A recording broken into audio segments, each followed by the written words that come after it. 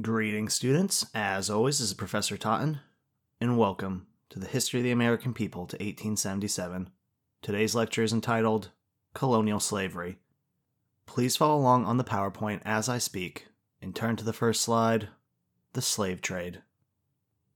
In January of 1865, General William Tecumseh Sherman and Secretary of War Edward Stanton met in Savannah to query a group of slaves and free people of color about the meaning of freedom and slavery. One 67-year-old Baptist minister, Garrison Frazier, gave as clear a definition as any. Quote, "Slavery is receiving by irresistible power the work of another man, and not by his consent. Freedom is taking us from the yoke of bondage, placing us where we can reap the fruits of our own labor, take care of ourselves, and assist the government in maintaining our freedom." End quote. I give you this quote so we can get a sense of how the enslaved felt about slavery, and we need to be precise when using this term, as politicians and some media outlets equate everything from health insurance to wearing a mask as being enslaved. Now, before we get into the slave trade, I want to note that for much of American history, slavery was described as a benign institution, and this actually originated from the 17th century and extended all the way to the mid-20th century, and unfortunately, to this day in some parts of the country as well. Various people described slavery as beneficial for Africans, saying that it civilized and Christianized them, and that they were treated well. Other modern-day contemporaries say that slavery is not as bad as abortion, drugs, divorce, or even rap music, and this is just ignorant. What I want to illustrate to you today is that slavery is sin, and that it was created through economic need. It was only later on that social, political, and religious justifications were made up to perpetuate and sustain the institution. Religion obviously has many good components and uses, but it also can be used to justify hatred, inequality, and suffering. After all, preachers are just humans. Humans are flawed, and humans can hold contradictory ideas about freedom and slavery. So remember, de omnibus debutatum. Question everything. The slave trade got started because of sugar coming to the Atlantic islands and later to the Caribbean and coast of Brazil. Convict labor was not enough to sustain the cultivation of this crop, and many people died quickly as a result of tropical diseases.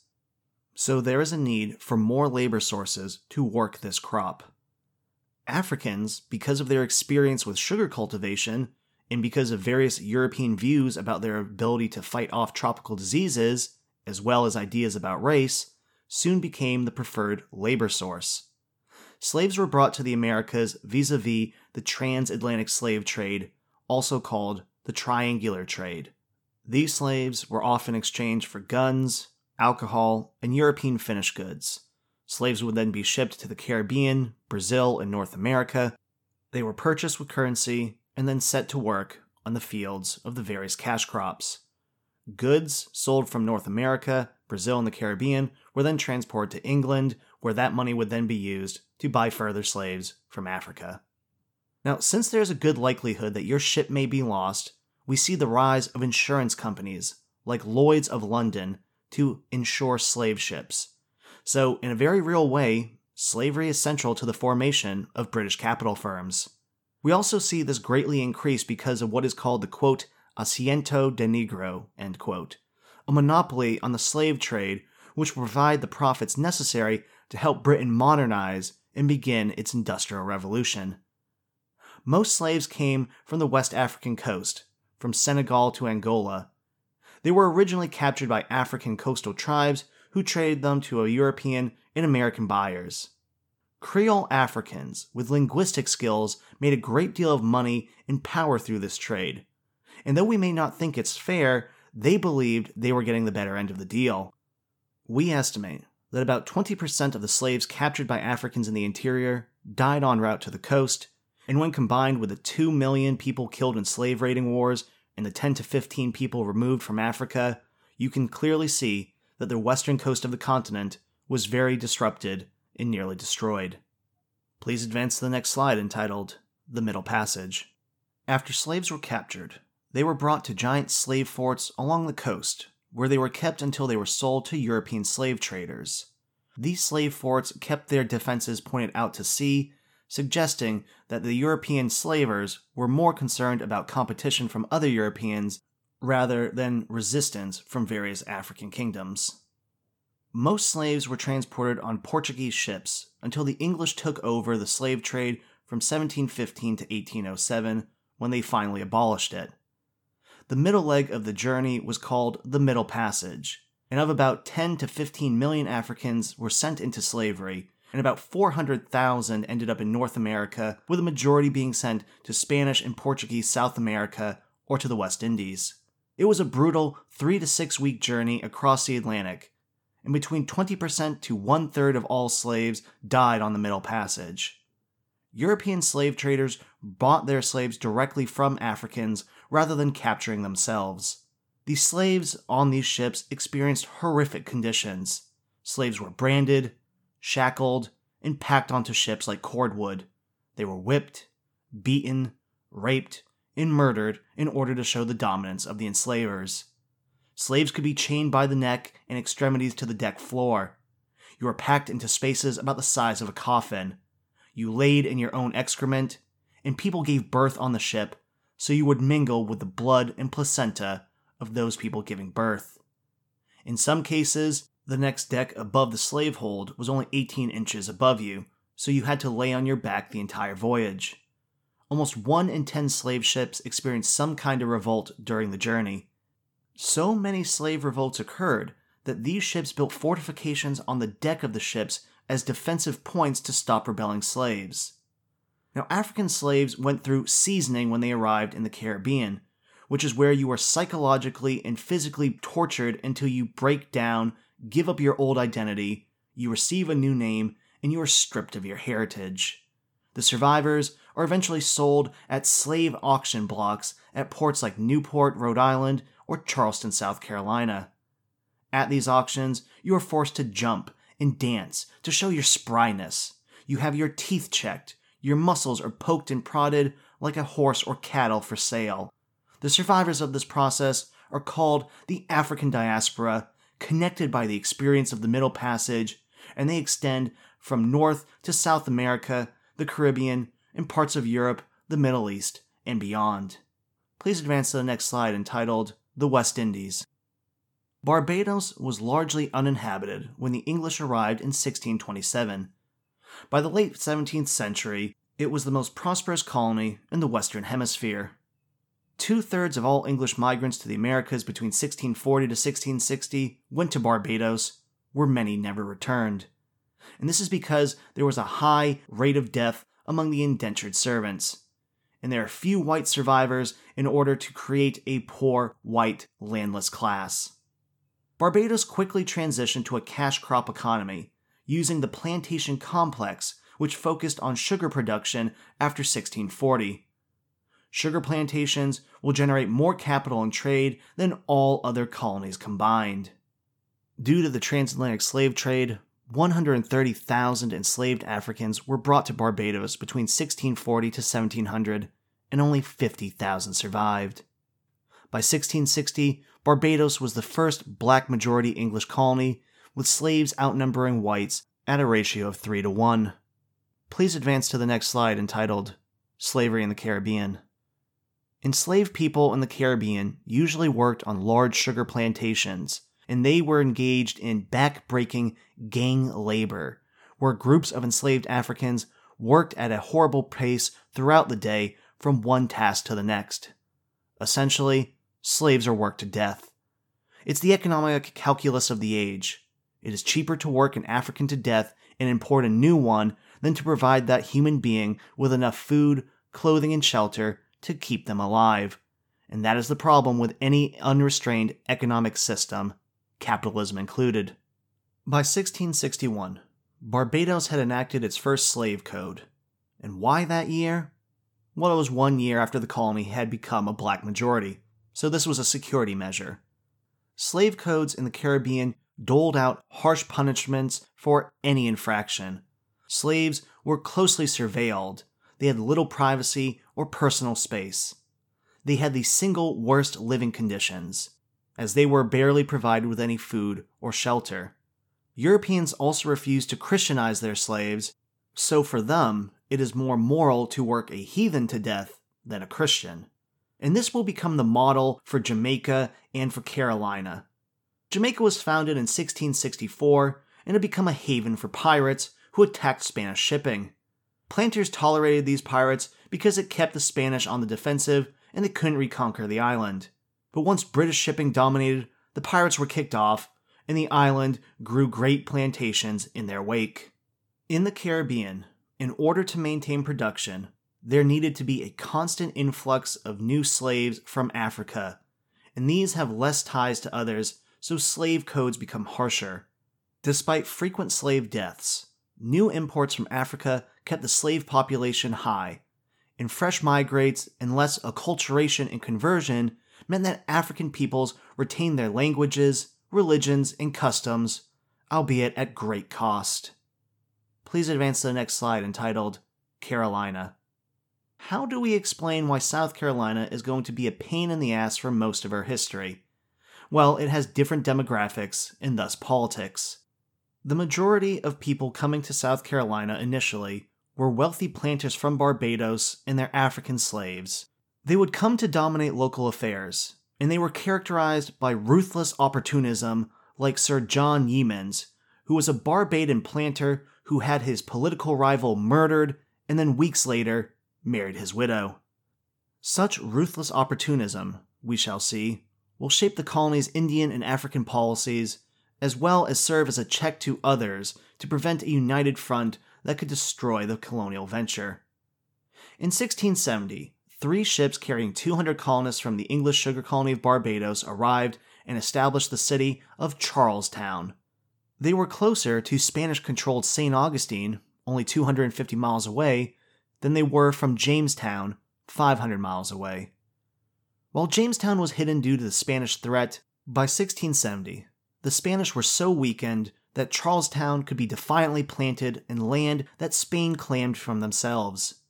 Now, the Spanish did attack and wreck Port Royal in 1686, but the town was quickly rebuilt. Carolina needed to attract people quickly for defense against the Spanish, so they offered a generous 150-acre headright system for every single member of the family who immigrated for no cost whatsoever. In addition, the colony initially allowed religious toleration, an assembly with public taxation and expenditures, and even allows Jews to practice their faith. The incentives worked, and the colony's population rose from 200 people in 1670 to 6,600 by 1700, of whom 3,800 were white and 2,800 were black. Thus, the colony was numerous enough to defend itself against the outnumbered 1,500 Spaniards in La Florida. 1/3 of these whites came as indentured servants from England or the West Indies, while the remaining were farmers or artisans of modest means from England, the Chesapeake, and the West Indies. Prosperity was attainable if you could survive in the rough, hot, humid, and insect-infested environment.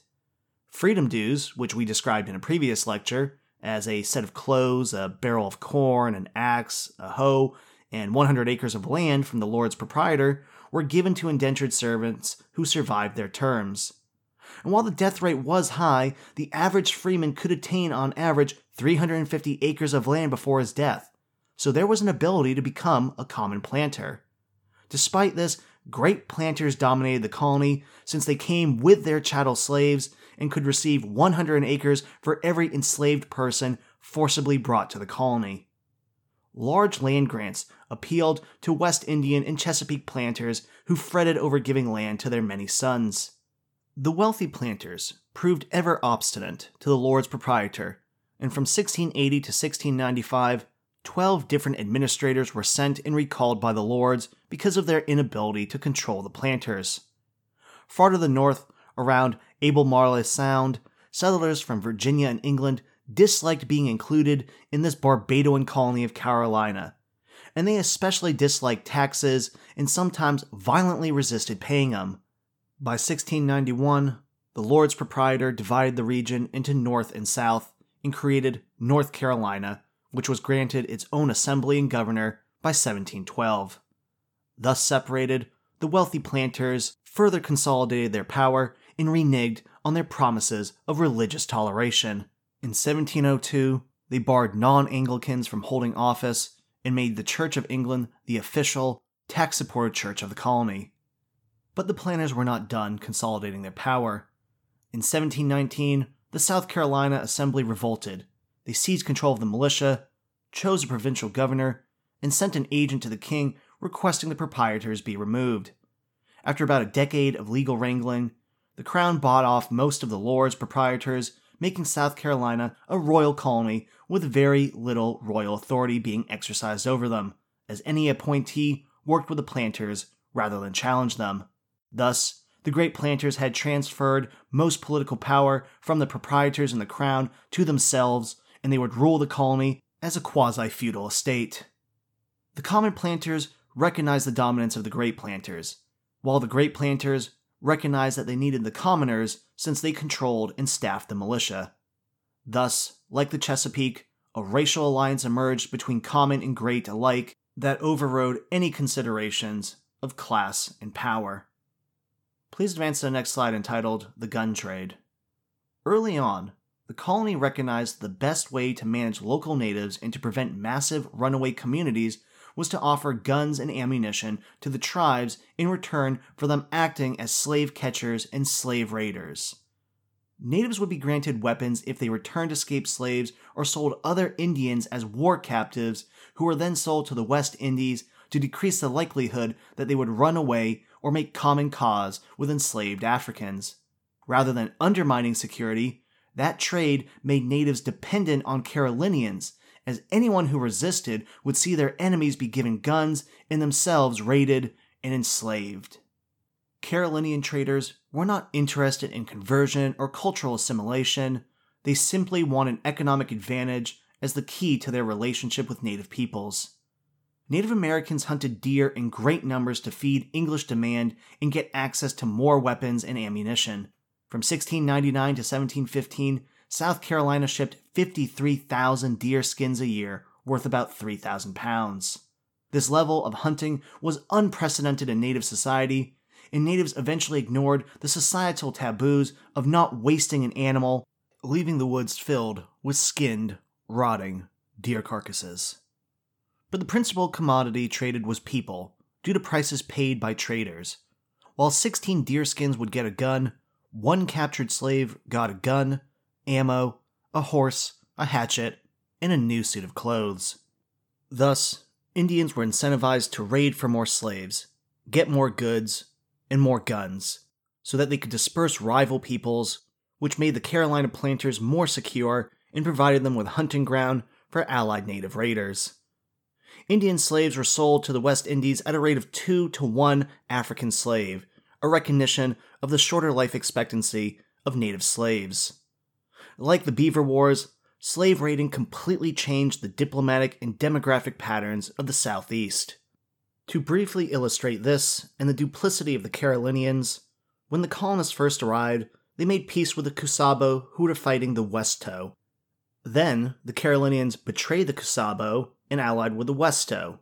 Once the Westo had devastated everyone around them, the Carolinians betrayed them and allied with the Savannah. Once the Savannah had outlived their usefulness, the Carolinians turned on them in favor of the Upper and Lower Creeks. The Carolinians then used the Creeks in the 1702 to 1706 War of Spanish Succession and began raiding into Florida, which decimated their Indian population, dropping it from 16,000 Indians in 1685 to just 3,700 by 1715. Various tribes, like the Savannah and the Tuscarora, attempted to flee the area rather than deal with the Carolinians, but then the Carolinians then went and bribed other tribes like the Catawba to go and hunt down these peoples. The Carolinian duplicity finally blew up in their faces in 1715, when the Yamasee, who had been allies for decades, refused to give up their children to be enslaved, and a violent war broke out, which lasted for several years. The Yamasees enjoyed some initial successes, killing over 400 colonists and forcing hundreds of refugees into Charlestown. But just like King Philip's War, the natives lost momentum when they ran low on guns and gunpowder, and when native allies got in the fray.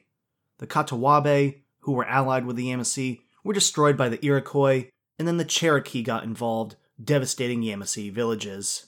In total, war, disease, alcohol, and slave trading decimated the native populations of the American Southeast. The numbers illustrate this point. In 1700, there were 15,000 natives and 16,000 colonists.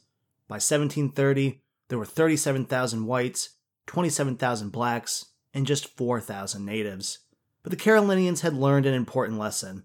Unless they wanted large runaway slave maroon communities to exist, they needed to maintain some native allies in the region to continue as slave catchers. So the Carolinians gave a favorable peace, tapered off the native slave trade, and regulated traders to stop abuse while increasing their importation of African slaves. But still, the damage had been done. Between 1679 to 1717, over 51,000 Indians were sold into slavery in the West Indies and beyond. Many natives had learned the lesson as well, of keeping a policy of strict neutrality among the Spanish, English, and the French to get as many presents as possible and avoid such catastrophes. Please advance to the next slide entitled Carolina Slavery. Slavery in the Carolinas was similar to that in the Caribbean, in that the importation of slaves is what kept the slave population growing. In Carolina, there were large rice and indigo plantations, and 400,000 pounds of these products were sold in 1700, and 43 million pounds were sold by 1740. Britain will grow wealthy on taxing these exports, which are far more profitable than Chesapeake tobacco. As a result of the desire for labor, there is a constant importation of slaves. There were 1,500 slaves in 1690, which went up to 4,100 by 1710, and by 1730, there are 20,000 slaves to just 10,000 whites. In the Carolinas, slaves resisted the gang system because they could easily run away into the Carolina countryside rather than being on an island where there's nowhere to go. So masters implement what is called the task system, which said after every slave's daily task was complete, they were allowed to do other things, like tend to personal gardens or spend time with their families. Slavery in the 13 colonies was harshest in the Deep South, especially South Carolina. There were brutal and isolating conditions in rice and indigo farming, which led to many deaths. However, fresh importation meant that some slaves managed to retain their African languages, customs, and religion at great cost. Please advance to the next slide entitled Georgia. The colony of Georgia was founded by General James Oglethorpe, who was given a corporate charter to run the colony by the king. Oglethorpe originally wanted the colony to serve two purposes. First, as a refuge for England's poor debtors, which meant that sometimes it was labeled as a prisoner's colony. Second, it would serve as a military buffer zone between Spanish Florida and the rich Carolinas. Due to this, no Catholics were allowed in the colony because of the presence of Spanish Catholics in Florida. In addition, no slaves were allowed until the 1750s, as Oglethorpe feared that slaves would make the white farmers lazy or would run away to Florida. Georgia became a very cosmopolitan place, with Austrians, Germans, Swiss, Scots, Jews, and English coming to the colony. By 1750, however, the Protestant settlers wanted slaves in order to become more profitable and petitioned the British to allow this. In this case, democracy stripped freedom and introduced slavery, an unfortunate consistent theme in early American history. Please advance to the next slide entitled Chesapeake. By 1700, the Chesapeake had the most slaves in the North American colonies. These people usually worked tobacco fields, which was not quite as tough as the sugar or rice fields, which made it far less deadly than the Carolinas. Slaves could be sold to neighboring plantations, and plantations were closer together than in the Carolinas, which supported kinship networks between slaves. Slaves could be granted passes to sometimes move between plantations for more contact with friends and relatives.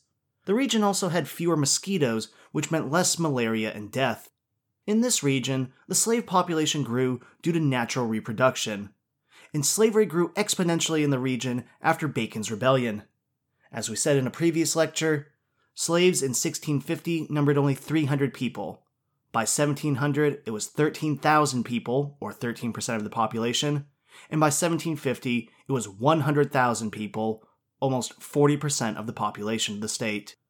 As Virginia had a self-reproducing population and the largest number of slaves in any colony, they could embark on another cruel form of economic exploitation, trading slaves to South Carolina and Georgia, especially during the antebellum period. Slaves on the frontier had the toughest lives, cutting down trees, ripping up stumps, and breaking the ground. It was also the furthest you could get from your family, and when tobacco declined in Virginia in the antebellum period, the interstate slave trade would provide great profits for large slave owners of the state and bring misery to numerous African American slaves. Please advance to the next slide entitled New England Slavery. Slavery in New England, while cruel, was different from the Chesapeake and the Carolinas. By 1700, there were probably 1,500 enslaved people in New England, representing about 10% of the population. Slaves were critical in the process of colonization, and they performed critical labor. Many worked as domestics or alongside their owners. They rode horses, managed warehouses, were nurses, they dug wells, sailed on ships, and toiled in the fields. They also reflected the cultural understandings of New England Puritans. When one slave was thrown from a horse, he explained it had been spooked by a witch. Slaves were critical to the shipping industry, and were more numerous in the port cities as a result, though they could also be found on the distant frontier. Fewer slaves meant that it was more isolating for them than in the South, and a deep sense of loneliness that is hard for us to imagine ensued. While rape and abuse were common, murdering a slave was not, since it was very costly. As we will see later, by the 1760s, manumissions, or freeing your slaves, were on the rise in New England, and slaves were being freed by masters in their wills and given land, clothing, tools, and sometimes a pension. This reflects changes in New Englanders' understanding of freedom on the verge of the Revolution, but many were also forced out of areas once free, reflecting New England's racial bias. In the aftermath of the Revolution, Indians and African slaves will be purposefully forgotten, as the antebellum period is dominated by debates about the expansion of slavery after 1820, and Northerners will conveniently forget their complicity in slavery and create an idyllic view of a white New England, free of slavery, versus a black South, dominated by the institution. Please advance to the next slide entitled Slave Codes. As enslaved Africans grew in numbers, threatened whites passed laws to severely control the slave population. Contrary to what many people think, the first slave codes originated not in Barbados or Virginia, but in Massachusetts. In 1641, Massachusetts passed its Body of Liberties, which gave legal sanction to certain kinds of slavery based on religion rather than race. The year before, in Virginia, a runaway African indentured servant had been given life enslavement from running away for his masters. By 1662 in Virginia, there was a formal slave code for runaways.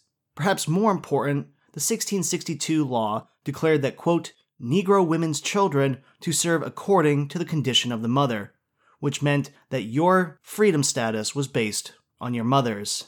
It also punished any Christian, meaning white person, who fornicated with a black woman.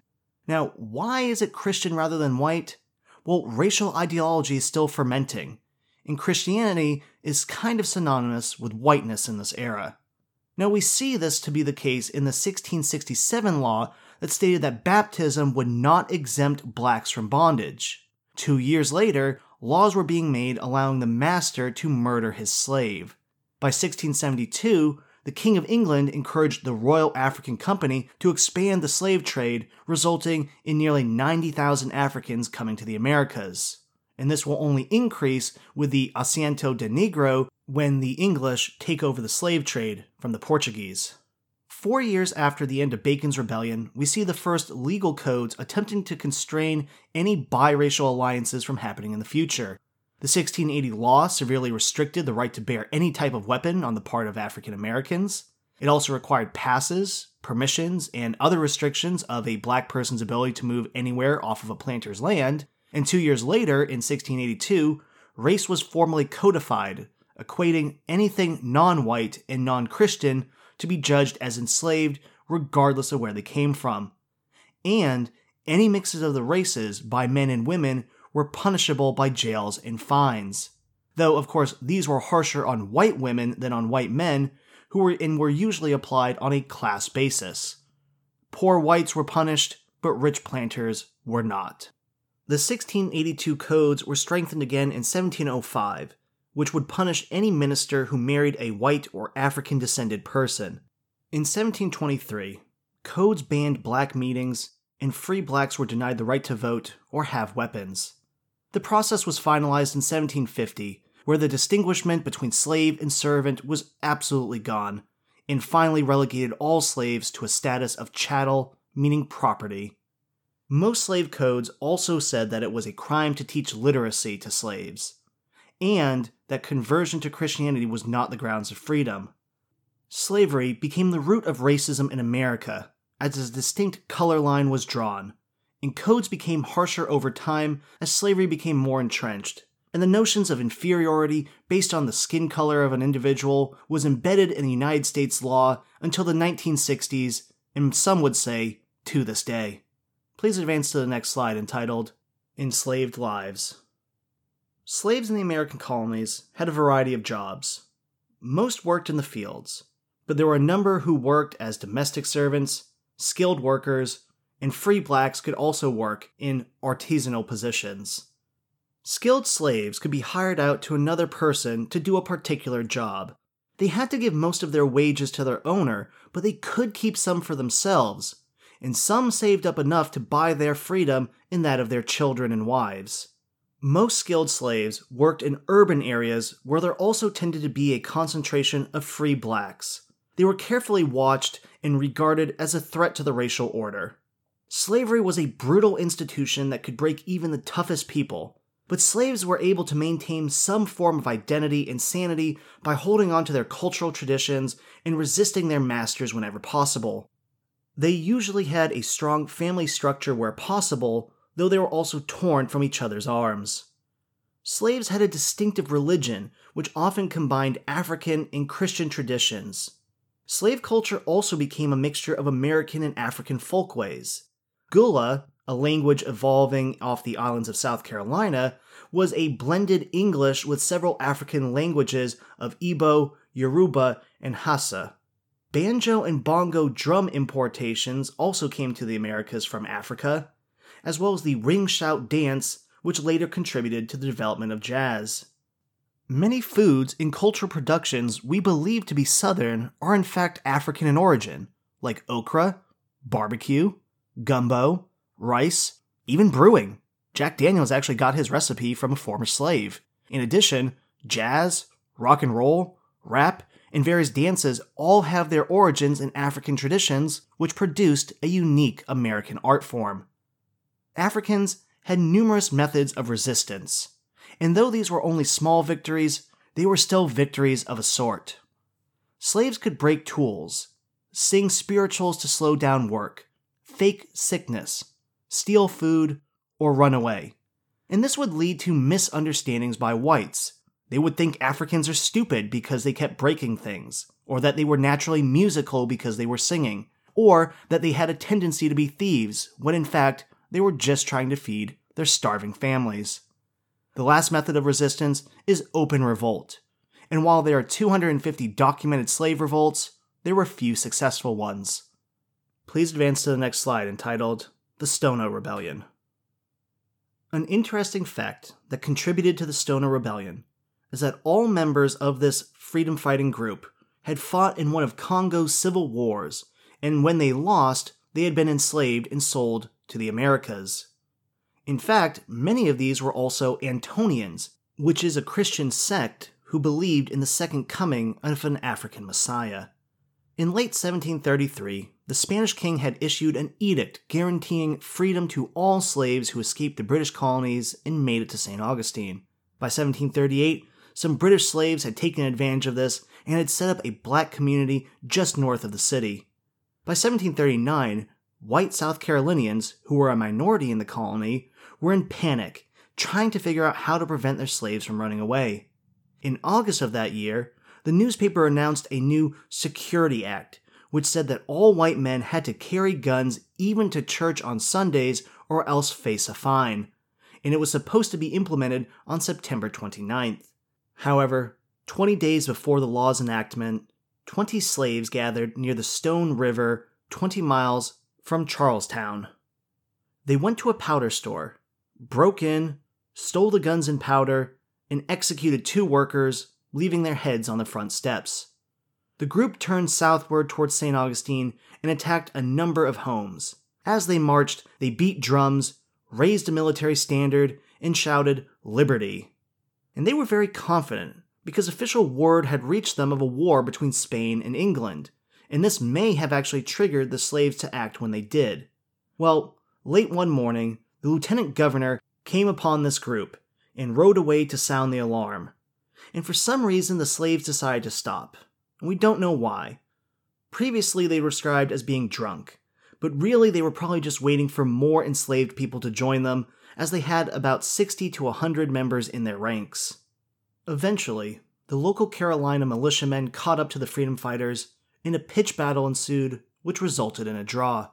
The whites did manage to capture some freedom fighters, and according to one account, the militia, quote, cut off their heads and set them up at every milepost they came to, end quote.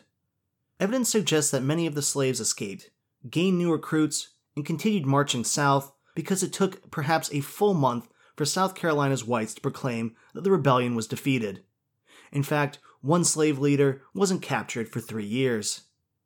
Most of these freedom fighters made it to Florida, where they set up a fort near St. Augustine called Fort Mose, or also the, quote, Negro Fort, that will serve the Spanish in future wars. In the aftermath, the South Carolina legislature responded to the revolt by passing the Negro Act of 1740. This curtailed many freedoms that the South Carolina slaves had unofficially possessed, such as the ability to raise crops, get money, assemble in groups, and learn English. As a result, chattel slavery tightened, and white South Carolinians became militant defenders of their institution, which will eventually lead to the American Civil War. Well, that is all I have for you for today. I hope you are staying safe and making smart decisions. Thank you very much, and have a wonderful day. I'll see you next time.